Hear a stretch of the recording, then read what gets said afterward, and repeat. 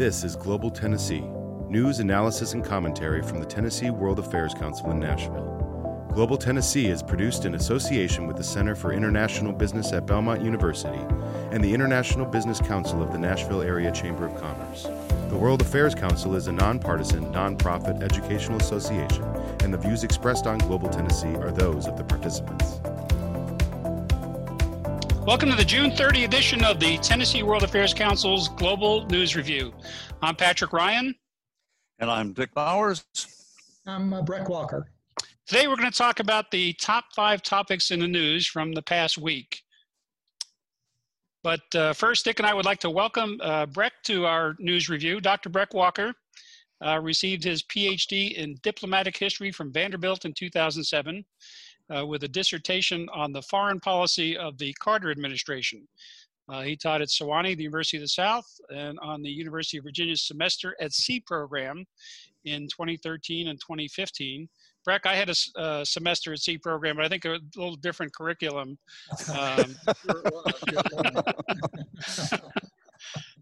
He worked as a historian in the historical office of the Secretary of Defense from 2013 to 2016, researching a book on Pentagon's cyber policy. So we probably need to have you back before we get into the elections. Well, we're in the election cycle, but more on that. And before becoming a history professor, Breck worked for 20 years as an investment banker. So he's got a distinguished career in business and academia. And Breck also serves as a member of the board of directors at the Tennessee World Affairs Council. And Breck, welcome to the News Review. Great to be here. Thanks for having me. We appreciate you being with us. And I'll mention that I noticed on our attendee list that you've attracted a few new names to our audience. I saw a Mrs. Julie Walker on the list and a few other friends of yours. So well done. We'll have to keep you around as an audience magnet. There you go. Okay, Dick, this week is ripe with material to choose from, including stories like China and the national security law in Hong Kong, cracking down on protesters, the imminent annex of the West Bank. But we only have so much time, so why don't you tell us what we've chose as our 5 topics this week? Well, you're right, Pat. There's a lot out there to chew on, but the 5 we're going to go with today are first the COVID update, which is a kind of a pandemic kind of thing. And next, we're going to talk a little bit about U.S.-Russia relations and how Soviet military intelligence appears to have put bounties out there for the Taliban to kill American GIs in Afghanistan. Third, India-China great power conflict at 14,000 feet. So it's hard to fight a war up there, but the Indians and the Chinese are doing that. So we're going to dig into that, and Brett's going to tell us a lot more. Then we've got the U.S.-European relations and the fact that the U.S. just was slapped with a travel ban by the EU to go. We cannot go to Europe because of the way we've been handling the pandemic. And finally, climate. And there are 5 big alarms, and there was an excellent report in the Washington Post, and we'll dig into that. So that's the lineup for today, Pat. Okay.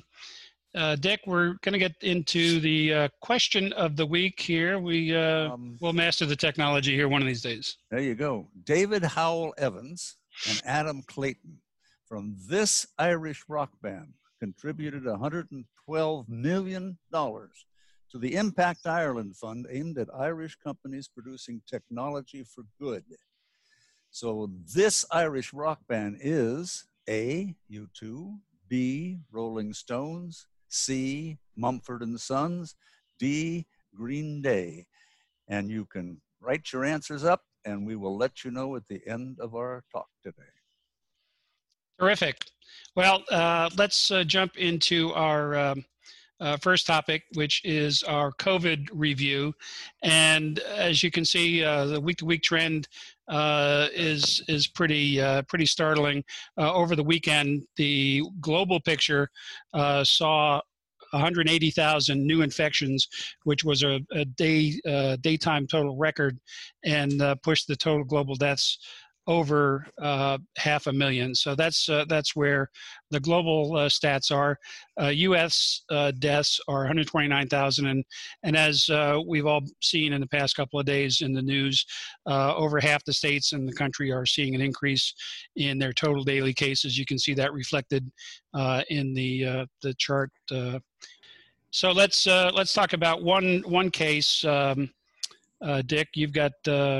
Well, you know, there's a kerfuffle going on out there because our president has been mad at the World Health Organization for reasons that I don't quite understand. But they continue to be the front line of the battle against the virus around the world. And the Secretary General of the WHO said that we all want this to be over. We all want to get on with our lives. But the hard reality is this is not even close to being over. So not even close to being over is a scary kind of topic. And I know earlier on, like a month or so ago, people were talking about a second wave of the virus. Well, we're still in the first wave. We haven't got a second wave yet, but the first wave is not under control. And America is leading the world in terms of the number of people sick with the virus and in deaths.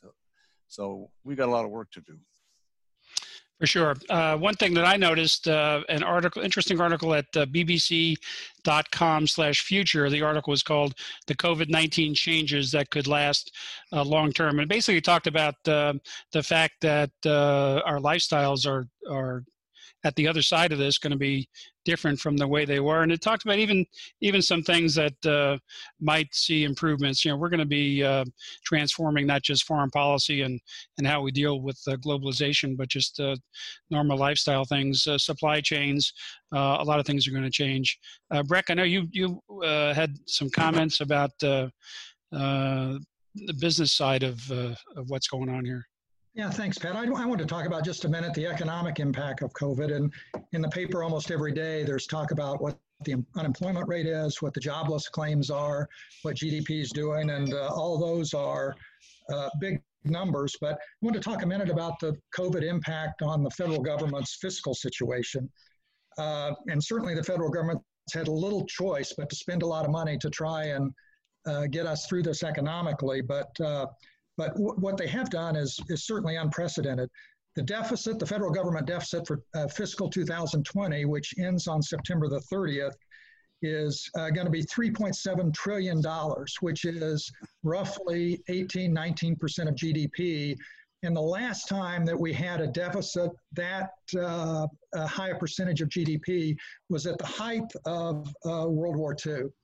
The deficit in fiscal 2020 is going to be 4 times what the deficit was in fiscal 2019, and it's almost 3 times what the deficit was in 2009 at the height of the last Great Recession.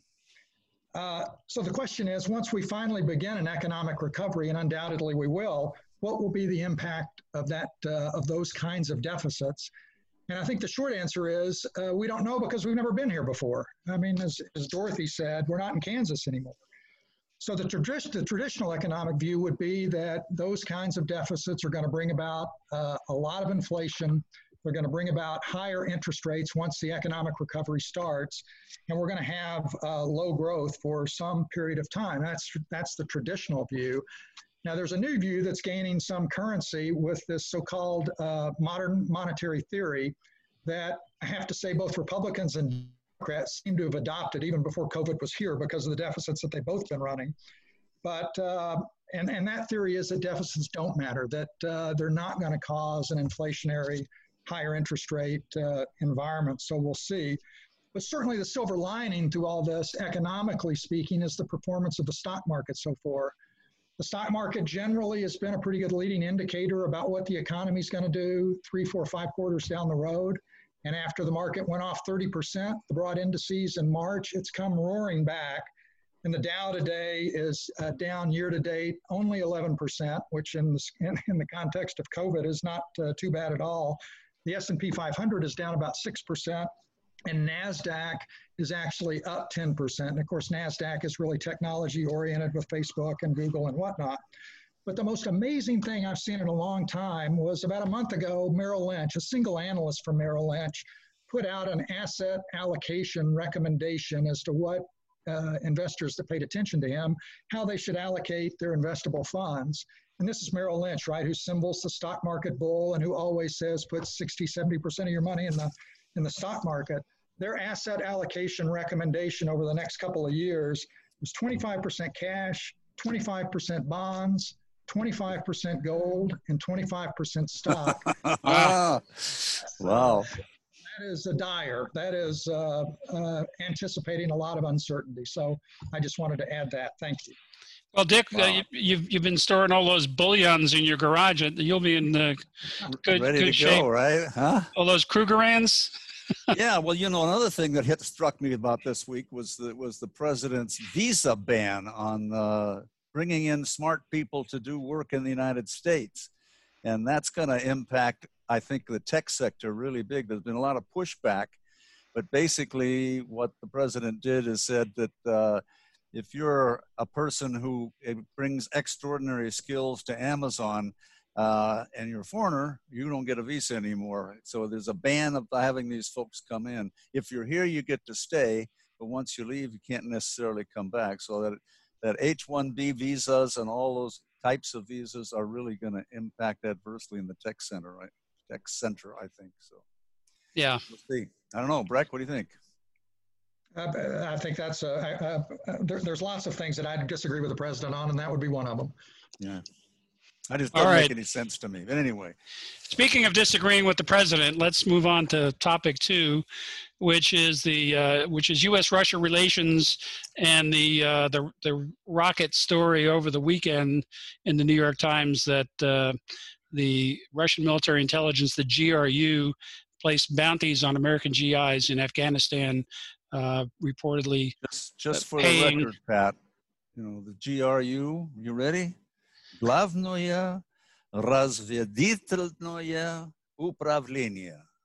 So you can All right. your Russian speakers, but that basically means Russian military intelligence. So Okay. you're right. There you have it. GRU, an element of the Russian government, and they've been traced to some other activities against Americans. But in this case, it was payments of cash, and some Navy SEALs and other special operators found caches of American greenbacks in Taliban strongholds in Afghanistan, and using some other intelligence resources concluded that the Russian GRU was paying Taliban for bounties on American GIs in Afghanistan. And a couple of key questions. There's a lot to unpack here. The Russian aggressiveness. There's the question about the White House reaction. What did President Trump know? When did he know it? There's a report in the AP on Monday that it was known in the intelligence community and in the White House as early as a year ago. But the key question is a briefing in the the presidential daily briefing book in March. Did he read it? Did he not read it? Was he briefed on it? Why did he invite Putin to the G7? We've got questions about the U.S. national security infrastructure. What's going on with intelligence at the highest levels? What did the Pentagon do? Was there any response from the U.S. Central Command? We're concerned about force protection of our troops. What does this mean for future Taliban negotiations? So the Taliban is negotiating with the U.S., and meanwhile, they're taking money from the Russians to kill Americans. And lastly, what should the response be to Moscow? And I'll invite you guys to jump in, but let me. I don't want us to be relics of the Cold War, but we've seen Soviet and Russian behavior in the past that. I don't think there's anything analogous to paying bounties on American GIs. But Dick, I can picture you, young Dick Bowers, in your bunker in Berlin back in the day when you were an Army specialist. Is that right? Cryptologic sergeant. Yeah, yeah. But I was a Russian linguist specialist, so whatever you want to call it. So you were doing signals intelligence back in the deep dark days of the Cold War. I suspect that being in Berlin Station, the Soviets had a list of who was who around town, and if they wanted to, disturb the ox cart, they could have done something untoward to this or that cryptologic guy wandering around Berlin. But there was a certain understanding that, well, there was a tit for tat out there, and everybody kind of knew it. If you do something to us, we're going to do something worse to you. I mean, it's kind of what was the Al Capone movie? If they kill one of yours, you kill two of theirs, or something like that. Yeah. So basically, there were unwritten rules that people lived by, but there was never, in my experience, any time where there was a bounty put upon the heads of American soldiers by mercenaries to go out and kill them and bring them back. So this is and there was new and very scary. There was also an ironclad understanding that if you were out on the tip of the sword, you had the full backing and support of the chain of command up to the Oval Office. Amen. I spent some time in submarines doing things that people write books about, but those who are on those submarines can't talk about. But we knew that when we went out on a mission that was approved by the president, he had our back.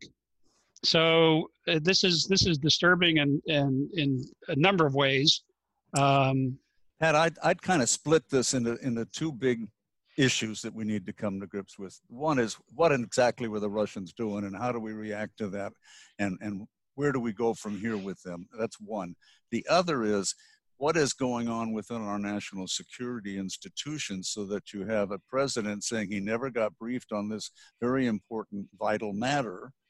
Either he's telling the truth, and then that means there's dysfunction at the highest levels within the National Security Administration, or somehow he didn't remember that was there. Now, it's been reported many, many times so far that he just blows off his presidential daily briefing often.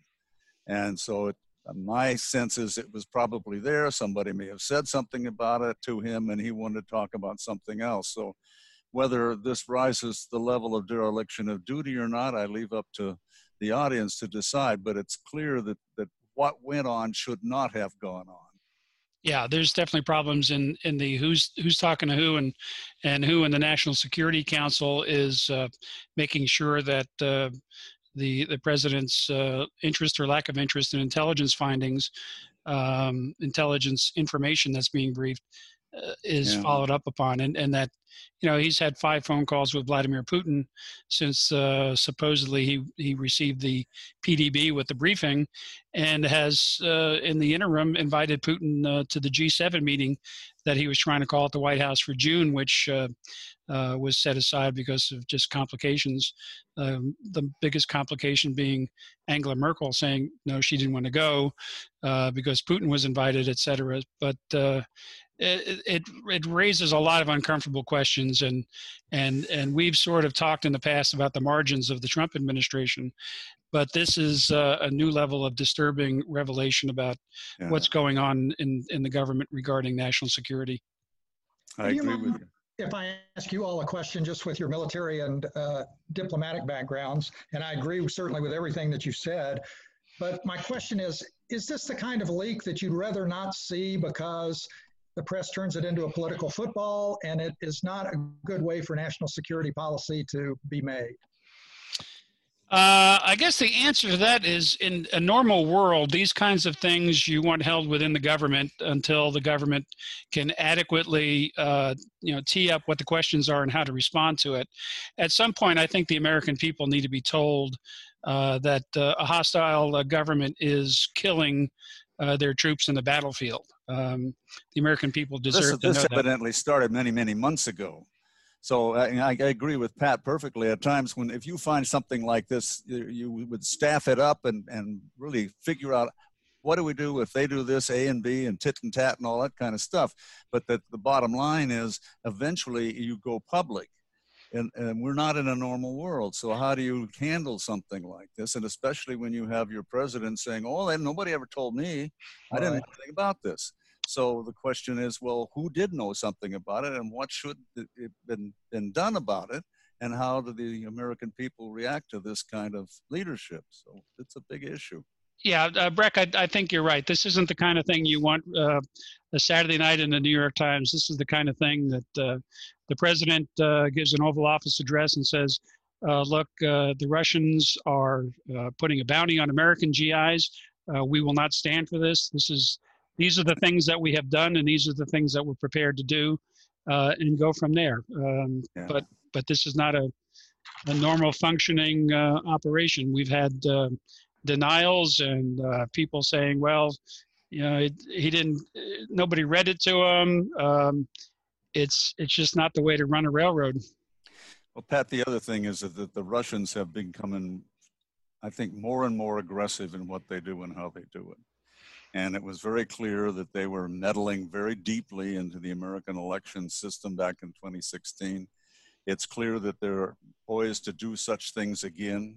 And bounties on American soldiers is just beyond the pale. So, well, you know, assassinating people in the United Kingdom, absolutely, annexation of Crimea, invading Georgia, Ukraine. Yeah, the eastern Ukraine issue, and targeting cyber attacks against the Baltics, all those kinds of things are not normal behavior in the kind of a world we want to have where everybody does kumbaya. So, Breck, in the period that you studied, sort of in the midst of the Cold War, that was pre-Reagan when things really heated up. But in your recollection of those days, anything stands out of, the Soviets invaded Afghanistan in '79, so you were probably looking at that piece. But U.S.-Russian relations, what's your reflection on the give and take? Well, this is somewhat of not somewhat, this is an academic perspective for sure. And so I haven't been on the front lines and don't have the same feelings that I probably would if I had been. But certainly when the Russians invaded Afghanistan in 1979, at the tail end of the Carter administration and in the Reagan administration, the U.S. geared up in a big way to get weaponry and other types of support to the Mujahideen, many of which, or maybe not many, but some of which ended up forming the Taliban once the Russians were evicted. And that aid to the Mujahideen was all about killing Russian soldiers, to get them to get them bogged down perhaps, and to get them to withdraw and move them back. And I'm not saying the objectives were wrong, but we were helping proxy forces kill as many Russian soldiers as we could. And a good strategy, but I don't know that and I agree on the bounties, but I don't know that there's a vast difference between, other than objectives, but in terms of tactics, I don't know that there's a vast difference between those two situations. Well, I think if you view it in light of the Cold War, and certainly you could make the case that Russian ships going into Haiphong Harbor in Vietnam supplying the Viet Cong is analogous to the Mujahideen in Afghanistan. But you would like to think that the Cold War is over and that our relationship with Russia in 2020 is now at the point where we're not having to figure out what the response is to Russians paying to kill Americans. No, good point. Good point. So, Dick, apart from not getting emotional about this, what do you think we should be looking at as the next couple of steps here? I know this is going to be one more firestorm in Washington over politics, but even the Republicans are lining up congressional. I think Congress is going to have to take the lead on this because the White House is not. Yeah. And the question of what the president should do if we had a functioning national security apparatus and the president was thinking about defending the interests of the United States rather than perhaps how he wins some more votes from his base. So Congress has got to take the lead because I don't think it's going to come from the White House. There might be some tepid response about, we need to find out. Right now they're in the denial game. We're not sure this was true, but I think as an old crypto guy, I would bet you that somewhere out there's a trail that goes to recordings of people talking about this, as well as maybe wire transfers of sums of money that go from Russian banks to somebody in Afghanistan for this purpose. So I think there'll be more that will be coming out. Yeah, these things will leak out, and I think the initial intelligence pin on this was that the SEALs, in addition to finding the cache, found cell phones and traceback numbers. So I don't know how much of a smoking gun, and in fact, it was disappointing to see that at first the White House invited a group of Republican congressmen to the White House to get briefed, and then a day later, the Democratic congressman and one of the Republicans came out and said, well, you know, this really wasn't verified, that within the intelligence community there was one dissenting organization. And I did a tour in the Pentagon as an analyst and worked on national intelligence estimates with the community of intelligence agencies. And I can tell you, I never saw one NIE, and this was during the days of the Sandinistas and the Contras in Central America. And I never saw one single NIE that didn't have a dissent from one or more of the 16 or 17 intelligence agencies. Yeah, and absolutely, the world of intelligence is not the world of absolutes. No. I mean, often, and you get indications, you get hints of activity or something that's going on. The intelligence community has to cross a threshold saying, hey, this is big enough problem that, assuming that this is right, we've got to alert the superiors. The White House needs to know about this, versus, no, we got to gather more information. So in the president's daily brief, there are things in there that are estimates, right? We think this is going on. We're working on it. We're trying to get a better take on it. But the idea that this was somehow not briefed to the president just blows my mind. Well, it reminds me of the presidential daily brief in August of 2001, when there was an estimate that bin Laden intended to attack the United States with aircraft. Yeah. And it was, you know, was it a sure thing? No. Should somebody have been thinking, well, what do we do if this is true? Yeah. So you're right. Intelligence will never be 100%. That's not the nature of the business, but you've got to act upon what you have in your hands. Hey, can I ask one other question on this before we leave? Just, and maybe you touched on it earlier, but if it's proved up to everybody's satisfaction within the national security grouping and the military side, in your all's mind, what would be in magnitudes a proper response, diplomatically or militarily? I think you would have a public response and a non-public response. And the public response is call them out. We've got sanctions out there now, supposedly, so there would be more of that going on.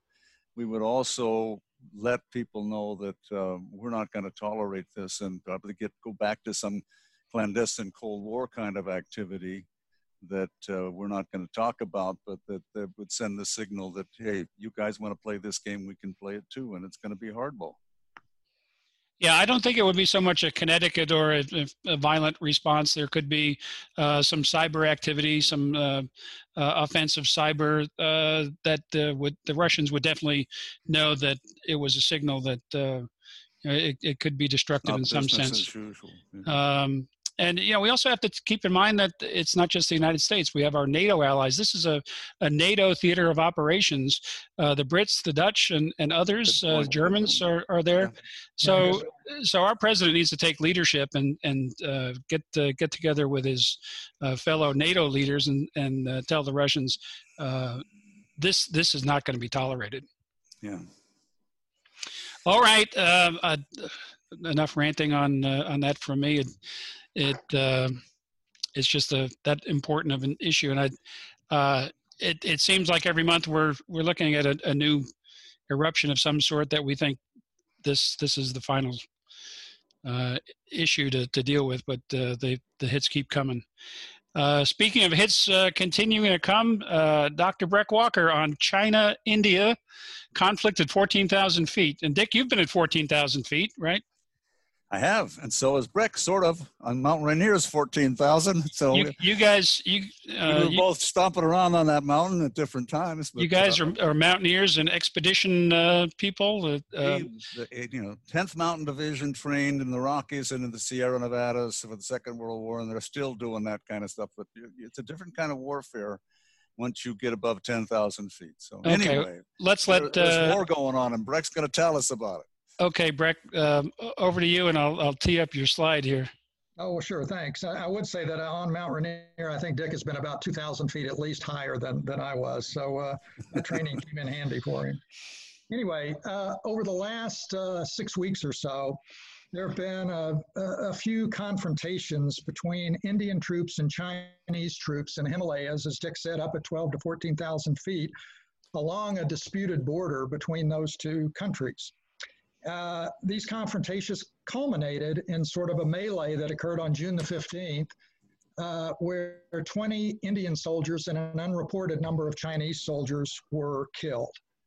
And of course, this raises concern not only in the United States, but globally, that if this conflict were to escalate, it'd be an escalation involving the world's two most populous countries, as well as nuclear armed countries. So people are keeping an eye on this right now. Now, without going into great detail, the border dispute dates back to late colonial times, around 1914, when the British, which ran British India at that point in time, somewhat unilaterally set the border between British India and what was then the Republic of China. And China never really agreed to that border. And then in 1947, India becomes an independent nation. And in 1949, the People's Republic of China is established after the successful communist revolution. And that border dispute followed these two now new countries. There was a war in 1962 where the Chinese encroached well beyond this original British mandated border. And the war only lasted a month. And a sort of a hazy line of control as part of a ceasefire, there was a hazy line of control that was established between the two countries.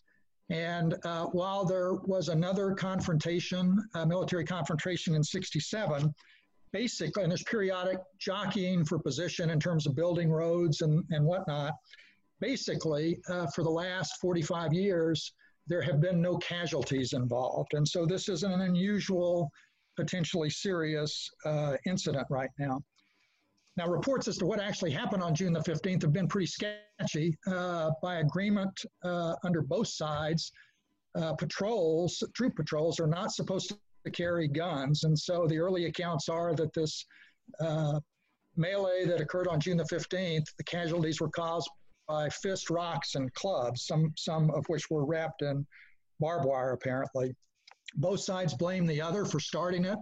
Both sides accuse the other of kind of building up their military presence along this border area since the first of the year. And appearances, at least it seems to me, appearances are that both sides seem to want to de-escalate the situation right now and avoid a wider conflict. But my comments and questions, and I'm interested in what Dick and Pat think about this, my comments and questions, I have 3 or 4, would be these. This area seems to have, to me, no economic or strategic geopolitical value whatsoever. So you'd think that there wasn't anything worth fighting over. Secondly, China over the last several months under President Xi has been very aggressive in asserting its sovereignty in places like the South China Sea, in the new national security law we've seen in Taiwan, in violations of airspace, in Hong Kong, in violations of airspace involving Taiwan. So is this fracas in India part of that aggressive sovereignty stance? India, my second point would be India has been cozying up to the United States because of this rise of Chinese power. They've been cozying up to the United States for the last 20 years or more. President Trump and Prime Minister Modi seem to have an affinity for one another. I believe there was a big arms agreement signed in February. And this fracas may be China's way of saying to India, hey, not too much cozying up. And then the third thing I'd say is that India has aggressive economic goals that it needs to achieve if it's going to continue to raise its population, the economic standard of living of its population. And China as a major trading partner is important to those goals. At the same time, Prime Minister Modi is, I think everybody would call him, a religious nationalist. and a little bit of a populist. And after this fracas on June the 15th, there were many calls throughout India for Modi to do something. India's honor had been impugned, and we can't take this from the Chinese. And he has some political pressures that the Chinese president doesn't face. So if this did begin to escalate a little bit, it would be interesting to see how Modi reacts to any political pressure he gets to do something, even though it might not be in India's economic interest to do that. But when I see Chinese policy over the last couple of years, I had to go look this up, but it reminds me of a saying by Mao Zedong, which I think sometimes describes Chinese foreign policy. And that saying is, quote, from Mao, "Everything under heaven is utter chaos. The situation is excellent." So why are they doing this, Breck? Was this a national level strategic decision, or did some little local commander up there get bored and decided, well, I'm tired of those guys, whatever. I don't know. Dick, time out here. We invite this guy on the show here, and he poses the questions to you and me that I was going to ask him. Like, this is a bunch of rocks up at 14,000 feet. It's not like the South China Sea that there's, minerals or oil or sea lanes of communication. Yeah. So that's a pretty darn good question. And I think it gets to your later points, Breck, that both of these countries' leaders see that, and they are extremely nationalistic population bases. We saw that when NATO dropped a bomb on the Chinese embassy in Belgrade, in Beijing. It was hell to pay at the U.S. embassy. Yes. Thank you, Mr. Ambassador. Yes, an errant bomb struck the Chinese embassy in Belgrade, and there were riots, and the U.S. embassy paid a price. So there is that capability within both of these countries to use a foreign adventure to galvanize support at home. So I think that's a piece of it. Dick, you were saying before I rudely interrupted you there. Go ahead. No, he didn't rudely interrupt. I was just bantering back and forth. I was asking, what do you think? Why is this an assertion of China trying to push itself to the international stage and say we're a big boy player and you better not mess with us anymore, and we're going to tidy up our borders and not going to take any stuff from somebody else? It's hard. I mean, I guess I think that you never know, but it's hard for me to think that China gets much out of stirring the pot here. They may get an unexpected reaction from India because of the political pressure on Modi. Yeah. It may drive India closer to the United States. So it's hard for me, although again, the Mao quote, it may just be they like to create a little chaos every now and then. But if I had to bet today with very incomplete information, I'd bet it was a local occurrence. Yeah. That went wrong. Yeah, another saying that the Chinese are fond of, I think it was Deng Xiaoping said that hold the possession of growing power. I don't know the exact translation, but don't show your power. Let your power grow, and don't put it on display. And I think that was being followed until about 3, 4, 5 years ago. President Xi has become more aggressive. And Breck, we had a report about a month ago about the Wolf Warriors, which is the name given to Chinese diplomats around the world, taken from a movie in China of the same name, Wolf Warriors. But these were diplomats who were being aggressive and offensive in the diplomatic circuit to challenges to China's growing strength. And some old timers in China were saying, "Hey, this isn't the way to do things. Don't annoy the West. They're trying to build the Belt and Road across the old Silk Road and get Europe engaged and Africa and South America." So there could be diplomatic consequences to an apparently overly aggressive China, in my opinion, and it could, as you point out, galvanize the relationship between the United States and India. And India is one of the key pieces of the large powers in Asia that the United States is courting to help check China's rising power. The others being Australia and Japan. So another milestone in the saga of what's going on with China. And there's another Chinese saying, totally off topic, that my wife always talks to me about, which is, if you want to be happy for a day, buy a pig. If you want to be happy for a month, get married. If you want to be happy for a lifetime, become a gardener. There you go. Well, we'll have to analyze that one a little more deeply. But just to wrap this thing up, I tend to agree with you, Brick. I don't think this is a piece in a broader mosaic of Chinese pushing out their influence in the world. This was an isolated incident, and what caused it and how it happened.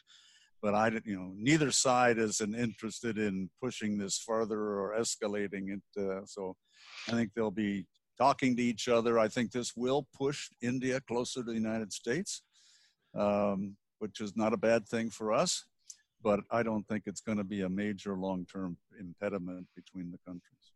I think the takeaway from this is to watch what's going on in India, because there's been in the Indian papers since the killings up there in the high mountains, there's been a lot of conversation about how to respond, because clearly India is a nuclear power, but not on par with China. So they don't want this to become a military adventure, but they're looking at economic, just like the United States, we're looking at decoupling the Chinese economic relationship, which it's kind of a mind-boggling approach. But China is looking at India is looking at the same thing, becoming more economically independent, less dependent on Chinese technology and et cetera. So I think the after-action report here will include looking at what goes on in India. I did, just to add one last thing, I did see in the paper yesterday that Prime Minister Modi took the very harsh retaliatory measures of banning the use of 59 Chinese internet apps in India, including TikTok, which is a video sharing app. So big news there. A lot of Chinese what generation would that be? TikTok people. Gen Z. Okay. Gen Z. Thank you, sir.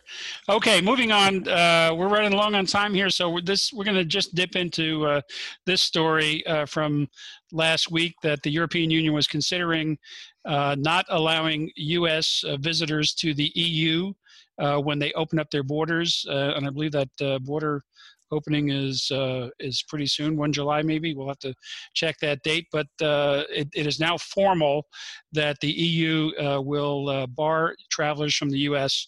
And Dick, you note that that's residents, not citizens. My understanding, it is not nationality; it is residence. So okay. If you're a United States citizen living in Canada, and Canada is on the list of countries that can travel, then you can go ahead and go. So the story there is basically that the EU is over a certain point in their recovery from COVID, and they're reopening their borders, and they want to allow travel into the EU. But that given our situation dealing with the coronavirus, Americans will be banned. And you can see on the slide there the countries that are permitted. And there's some places that Rwanda, Morocco, Uruguay, and China that are allowed to go to the EU, and the United States is not. There are some exceptions, but basically it's a blanket disapproval of how the United States has dealt with COVID. And Breck, you might be able to comment on what the impact to business and trade and investment and commerce. We've got a lot of pent up desire in the commercial sector to get things back on track, and not having business travel to Europe is certainly going to delay that. Oh yeah, very definitely is. And I have wondered whether a little bit this travel ban also may be in reaction to the significant dissatisfaction that almost all of Western Europe has with President Trump's fairly unilateral policies. I noticed that, I guess in the last week, or you guys would know, that Trump, reportedly without conversations with the Germans, reduced U.S. troop strength in Germany by a third. And that there was understandably a lot of angst about that in Germany, not least because there was no conversation about it. One of the major German newspapers, I forget which one, just ran a poll that asked Germans, do you have confidence that President Trump will do the right thing when it comes to Europe? And only 13% of Germans said yes. And that is such a significant decline. They were one of our strongest friends and allies for decades. Right? And it's all been squandered. Yeah. So that's one more item in the news there. Well, I mean, I think you can take this two ways. One, I agree with Breck that there's no love lost between the Europeans and the Trump administration. And on issue after issue, what traditionally has been a good relationship among friends and allies, that's gone down the tubes. But on the other hand, just looking from a scientific point of view at the data, given that we are leading the world in the number of cases and that we're having spikes keep going up, I wouldn't let us come in either, right, till we got our act together. So politics aside, I mean, from a purely public health point of view, I think you've got to make sure that those countries that don't have their COVID under control need to be quarantined. Stay away. Well, Dick, when we started this program a couple of months ago, we, tried to adhere to international issues, but it seems more and more that anything on the global landscape ties directly back to what's going on internally in the United States. Yeah, somewhat, but that's because we have been a vital, important power in the world. And for most of the world, what the United States did really mattered. And now it's sort of chaos and confusion. So we're, maybe we need to get a pig to be happy for one day or something. I don't know. We'll figure it out. But we got other problems. I mean, we've been talking COVID and all that stuff, but there's a big problem with the world's environmental catastrophe that's basically rocking along, Pat, right? Yes. And the Washington Post had an excellent article this week that kind of, holy cow, all these things going on. So, well, I don't think cow was the word we used, but yeah, it was. I know it was not. It was certainly in terms of this one article, putting everything into context was really a shocking portrayal of what exactly is going on. And we talked about. I guess it was in early April, Dick. There were clearing skies and people in the positive side of the cities in India were able to see the Himalayas, and the fish were swimming in the canals of Venice, and we thought, wow, this there's an upside to this aspects. But reading this article, clearly we have other things going on, and again, Dick, I think our audience might want to take a look at this. Again, it's the Washington Post from June 28th, and the title of the article is "The World's Climate Catastrophe Worsens Amid the Pandemic." And it talks about we're living in the biggest annual carbon crash ever recorded. And I'll leave this slide up here for a minute. But one of the things that they talked about was the fact that last week it was over 100 degrees above the Arctic Circle. Yeah. And the normal temperatures there at this time of year would be in the 60s. So that's just one of many items that people are worried about. The wildfires in Siberia and the peatlands that are out of control, and some of them are what scientists are calling zombie blazes that were fires that erupted last year and never completely went out. They just were smothered underneath these peat fields and erupted again, and that the Siberian Arctic is warming at twice the rate of the rest of the world.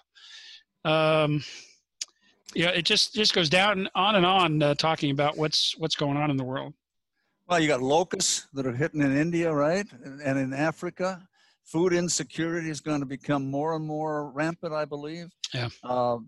That kind of thing people can maybe tolerate for a few days, but if it's rampant and continues for a long time, those are the seeds of revolution and chaos. And this is going to, I think we're going to see a fair amount of that. Well, the locusts are attributed to climate change, the changing weather pattern in the Indian Ocean, and more moisture in the areas where the locusts originate from. The Horn of Africa, from Kenya up through Sudan, has been picked over across to Somalia, and now the locusts are in India. Fortunately, the growing season was such that they got most of the crops in. But this is an incredible development around the world. The Amazon rainforest, the government is less able to prevent loggers and miners and others from going in and setting blazes. So take a look at this article, and let's we've got the pandemic going on, but we can't. Climate change is the ongoing existential threat. There'll be no vaccine for climate change. Yeah, absolutely. Well said. All righty. Well, we've pushed the clock on here. Breck, anything more to add on any of our topics? We're going to do the quiz question and have a little wrap up conversation. But anything on these 5 topics? I think, given everything going on in the world, we hopefully had a pretty good rundown, and appreciate your voice on the India-China issue and the economic piece. Hope you come back. Well, thanks for having me. It's been a real treat to be here. Thank you, guys. Well, Dick, let's take a look at the quiz question. The quiz question? Did you get it? Did you get it yesterday? Can I? Oh, you gave us the answer. I did. I got that one. Okay. Now, what is all this? I mean, what were they doing with the money? Impact Ireland Fund? Well, there's a technology-based fund that they're contributing to, and what they're hoping to do with some of the money is develop technology for good, meaning more specifically targeting cloud-based technology companies in Ireland in sectors such as education, healthcare, food and agriculture, as well as energy and the environment. And they're investing across the board in Irish companies. So good for them. Good thing to be happening in Ireland. And you're talking about Ireland. Don't we have something coming up with Ireland? Yes, we do. I'm glad you asked, Ambassador. Well, I'm glad I did too. Next week. Next week, we have on our evening show on Tuesday night, Global Nashville with Carl Dean. Mayor Dean will be talking with the Lord Mayor of Belfast, Northern Ireland, part of Ireland, the island of Ireland, but part of the UK as a separate entity. And Belfast, as you probably know, Dick, is a sister city to Nashville, one of the 8 sister cities that Nashville has. So Mayor Dean will be talking with the Lord Mayor, Councillor Frank McCubre, and his team from the Economic Development Group there, Invest Northern Ireland and so forth. So they'll be talking about challenges that mayors face in the age of COVID, municipal challenges that mayors probably have faced since the dawn of the first pothole. But they'll also talk about building bridges between Nashville and Belfast and cultural exchanges and so forth. So that's next week. And normally we do that show at 7 p.m. Central Time. But given the time difference with Belfast, we'll be doing it at 10 a.m. Central Time. And they'll be on, that should be 4 p.m. Belfast time. So if you're watching from Belfast, you'll know when to tune in.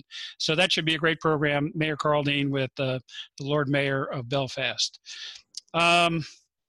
Dick, what are you reading lately? I think you wanted to tell us about something. You know what?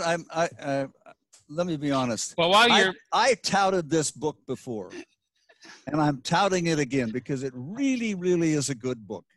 And in fact, it's so good. I have one of my grand nephews just turned 13, And I sent him this book and I said, $20 will follow if you'll do me a one-page book report. He is now on page 8 of his book report because he found this so fascinating and so interesting. I don't know if you know this book or not, Breck, but I really do like it. And this is the other one that I would suggest. We need to start thinking about where we came from and where we're going and what kind of mistakes we made in the past and how we overcome all these things, and the fact that we're trying to deal with our racial issues in the United States, and so is the rest of the world. So going back to some basics, I recommend it. Breck, you into anything? I know you're down there in Florida. You probably have your feet up on the beach with a beach book. The 2 books I would recommend real quickly. One is just out by Richard Haas called The World, A Brief Introduction. And I'm about 3/4 through that. And for somebody who just wants a big picture history and a big picture overview of a lot of the key foreign policy issues facing the U.S. and globally, I think he does a really good job. And I'm going to make sure that my 2 sons read that. The other one I read earlier this year called Say Nothing by Patrick Keefe, who's a journalist. But Say Nothing, it got a lot of press and a lot of positive book reviews. It is a nonfiction book about Northern Ireland, looking at a particular murder that took place as part of the Troubles in the early 70s. And as it follows, investigates that murder in print, it tells a lot about the wider Northern Ireland situation. And I thought it was really well done. Terrific. Well, I like the Haas book, and I'm going to have to get a copy of that. Was it The World 101? Was that it? The World, just The World? I think it was The World 101. It was The World, and then I believe the title. An introduction? An introduction. A brief introduction. It sounds like a freshman textbook that you'd have on your semester at sea. Well, in fact, Richard sort of touted this as being a book that for survey courses of international relations, right, this would be a very good kind of read for them. So that was kind of his audience that he was shooting for. Well, my books are a little behind, but I'd like to just mention the current special edition of National Geographic. There's a special section on COVID, how the world is dealing with that, and really some spectacular photos and articles about Everest and the assault on Everest. You probably have seen some of these in recent press about, there are now so many people going up there and lines of guys like you two waiting to get up there. But there's also a really fantastic piece about the Asian rivers and a handout, Asia's Vital Lifelines, and talking about the impact that will come from the diminishment of the major rivers that run through Asia from the Himalayas. So the Great Basin there it will be of great consequence in the future. Let's turn quickly to some questions. We have Joan Rice asked Ambassador Bowers, talking about accountability of the president for activities. So this goes back to the story about the Russian bounty.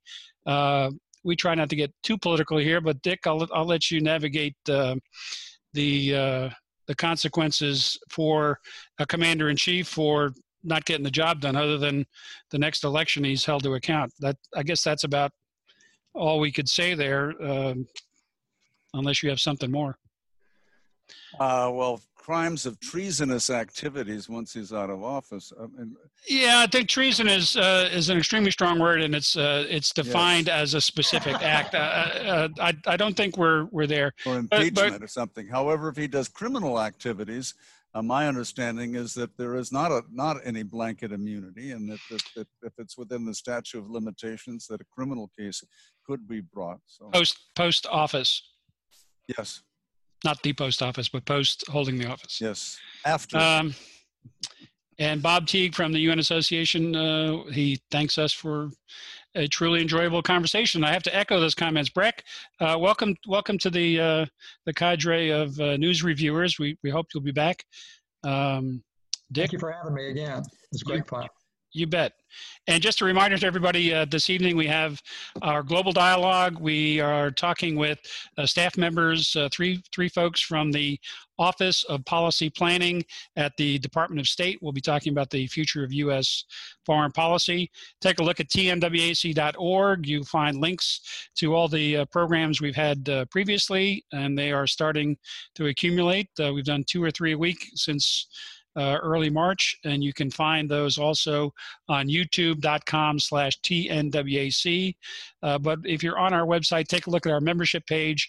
Tomorrow, the 1st of July, we start membership month.